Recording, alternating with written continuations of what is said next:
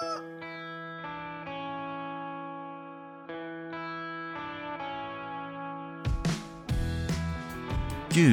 morning, baseball fans, and welcome to the 71st episode of the Morning Round Trip podcast here on September 19th, 2020.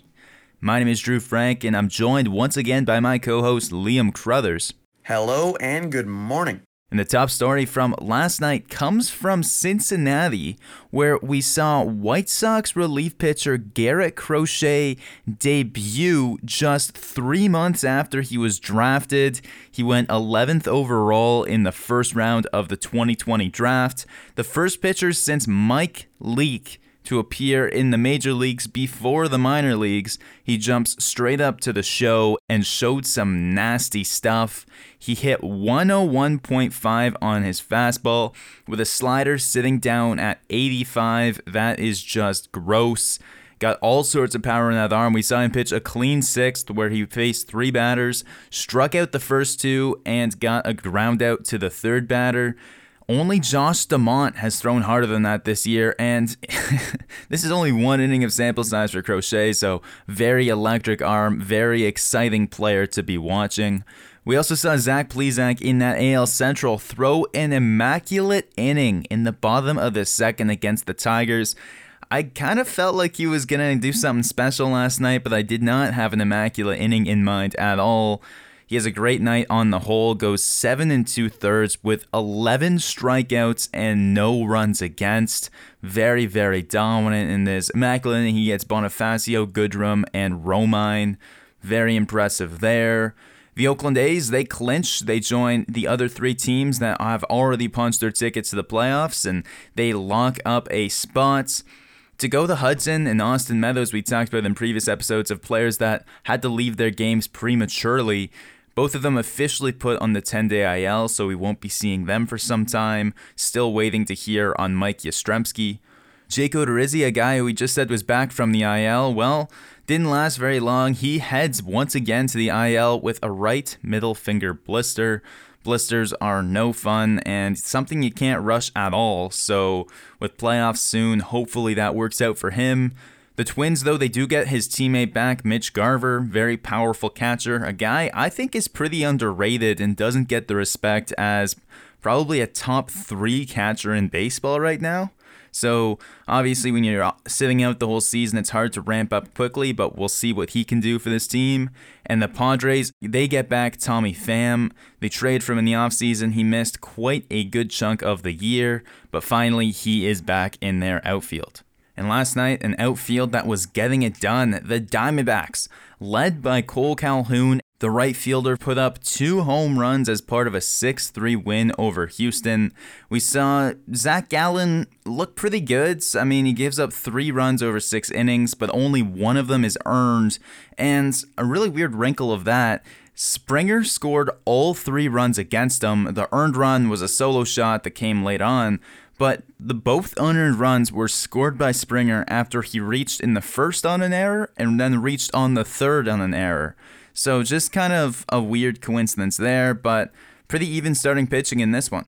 Cole Calhoun has 5 home runs in his past 4 games, so he has definitely been hot. And like you said, the starting pitching was very good for both teams in this game, as Zach Gallen was good and Zach Greinke was good, because we saw Zach Gallen go 6 innings with 6 hits and 3 earned runs. Only 1 of those were earned runs, and he had 6 strikeouts on the night, so a very good performance from him. And Zach Greinke goes 5 innings with 6 hits against 3 earned runs, no walks, and 9 strikeouts. So he was very, very solid in this one as well for the Houston Astros.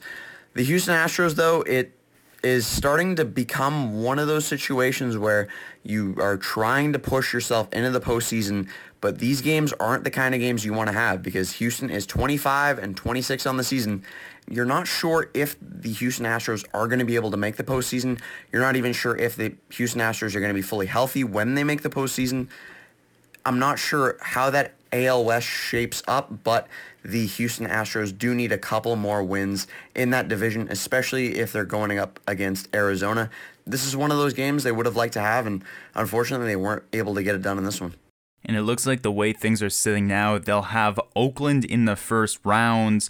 They sit below 500. They lost 7 of the 10 games they played against Oakland in the regular season. How do you like that matchup for the Astros?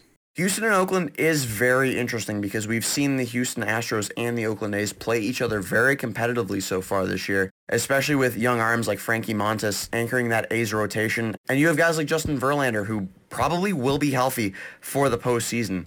It's a tough say depending on how many arms are healthier and who decides to get the nod for both of these teams.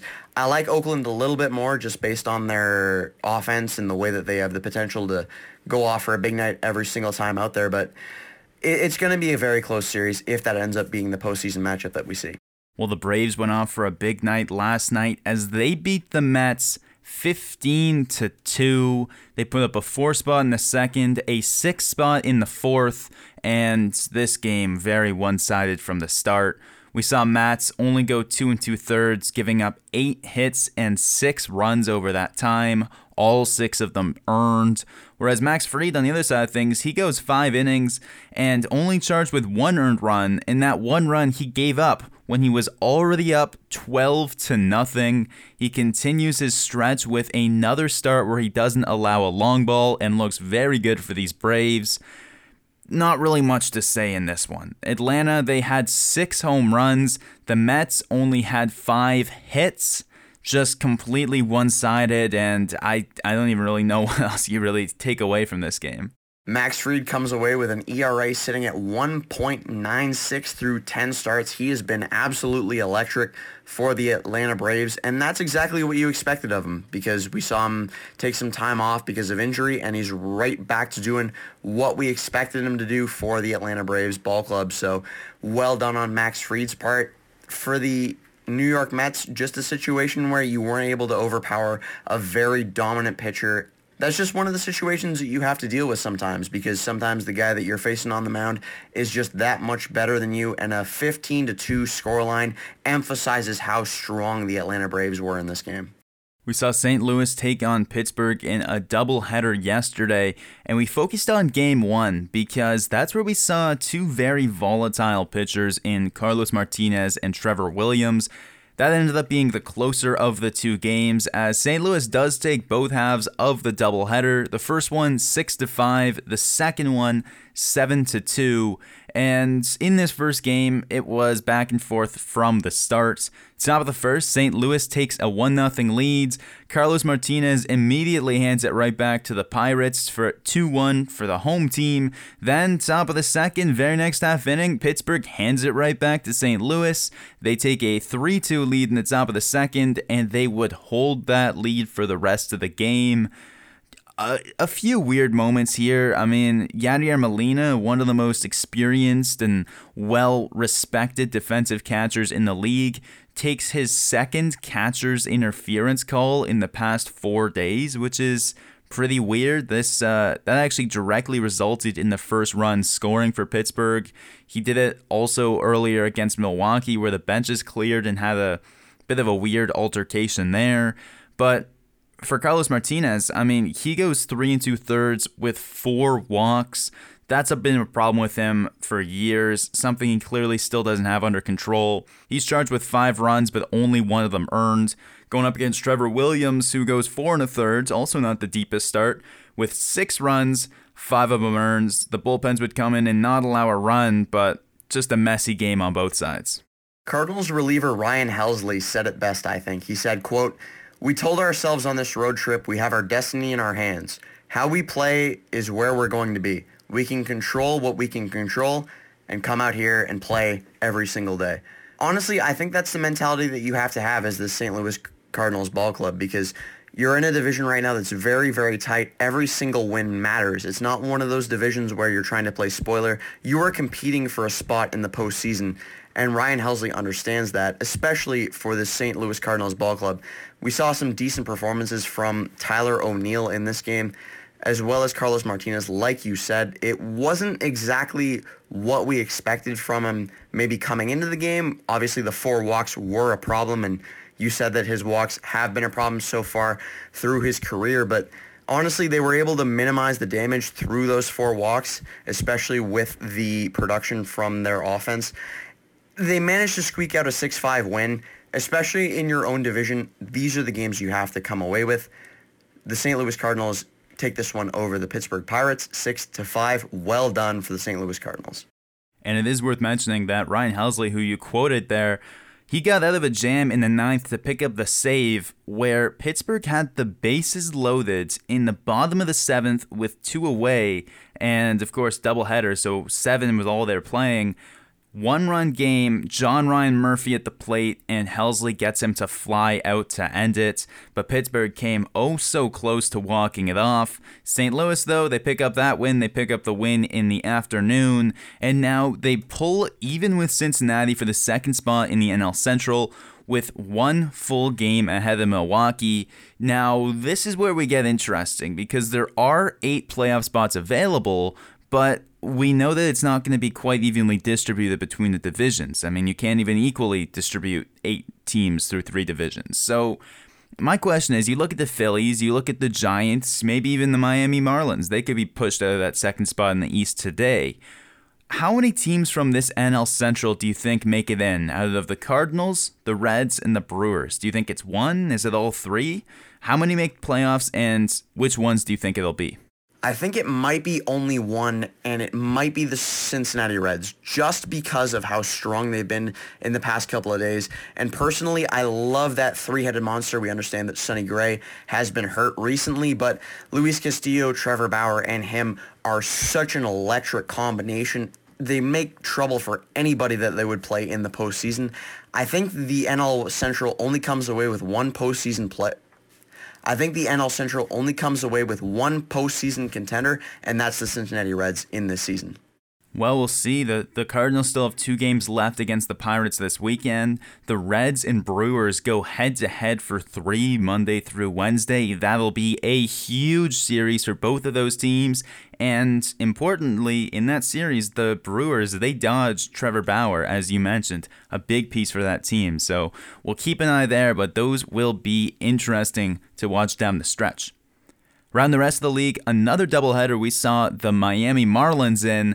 They split it with the Washington Nationals, but the second game, they win 14-3, and Brian Anderson has half the team's RBIs as he goes 3 for 4 with 3 home runs and 7 RBIs. Again, he did all of that in just a 7-inning game. Very, very impressive. Brian Anderson, not a guy that we talk about a lot on the show. He's a third baseman who has been very dependable so far for the Miami Marlins. And for him to put up 7 RBIs in a 7-inning game is very, very dumbfounding because he's not one of those guys who you expect to come away with these big games. And for him to do that in just 7 innings is really, really surprising. We also saw Albert Pujols leave the yard twice as he hit a pair of solo shots and passes Willie Mays for sole possession of 5th on the all-time home run list. He hits number 661 and follows it up with number 662 as he just keeps on going. Albert Pujols is one of those players that I think we take for granted quite a bit because as baseball fans, we've seen him play for so long that Albert Pujols has really just become a mainstay in Major League Baseball. When it comes down to it, he's maybe one of the best players we've seen over the past 2 decades because he's just been so consistent. And obviously there are going to be detractors who say that his contract with the Los Angeles Angels isn't as profitable for the Angels as maybe it could be, but he's one of those guys who you sort of look past and you forget how strong he was when he was with the St. Louis Cardinals. And even now with these 2 home runs and he gets to number 662, he's one of those guys who you really forget about, but he's one of those players that I feel like will go down in history as a prolific offensive player. Manny Machado also hits 2 home runs yesterday, tying Betts with 16 for the National League lead. Impressive from him. He has quite a day going 2 for 4, the 2 long balls, 4 RBIs, walks, steals a base, does it all. And Machado had a very slow start to his season. It was Tatis and Grisham doing a lot of the work in the first few weeks, but he really got it going. I believe on maybe episode 20 or 25, we had talked about whether Machado was going to be able to pull his weight this year, and man, he sure has. Kyle Hendricks, he continued more of the same, going 8 shutout innings, striking out 10, only allowing 3 base hits. Very impressive performance from him. The strikeouts, you'll love to see him up there. Zach Eflin, he goes 7 in a complete game shutout against the Toronto Blue Jays in a doubleheader yesterday. Strikes out 9 and doesn't allow a run. And finally, the Yankees in Fenway Park with another memorable moment. Gary Sanchez, who has struggled quite a bit, hits a solo home run with 2 outs in the top of the 9th, down by 1 to tie it. They'd force extras and go on to win it in the 12th. Great game from him and the Yankees. And as we look at tonight's game, we'll start with the team that the Yankees have passed and continue to gain a lead on. The Toronto Blue Jays have lost 5 in a row. They sit 2 games back of Cleveland for the first wildcard spot, and they face Philadelphia again after dropping both halves of the doubleheader to them yesterday. Philly just half a game back of Miami. We've talked about how close and hectic that NL wildcard is. If they can take that second spot in the East, you know they would love to do that. Who you got today between Ryu and Velasquez, and do you think Philly's got a chance of catching Miami? Hyunjin Ryu is a tremendously capable pitcher. He's been everything that the Jays have expected of him and more so far to start the season. He scuffled a little bit in the start of the year, but since then he has found his groove and he's been easily the ace for the Jays ball club, and that's exactly what they're paying him to be. Personally, I don't know if the Jays are able to pull this one off against Vince Velasquez just because of how weak their pitching has been, because we've seen them give up so many home runs to the New York Yankees. And in the doubleheader yesterday, they had a lot of struggles against this Philadelphia ball club. I think I go with Velasquez and the Phillies in this one over Hyunjin Ryu and the Toronto Blue Jays. As for their chances against the Miami Marlins, I'm not sure how they stack up against them. And that just comes down to the bullpen, because this Philadelphia Phillies ball club has such a massive hole.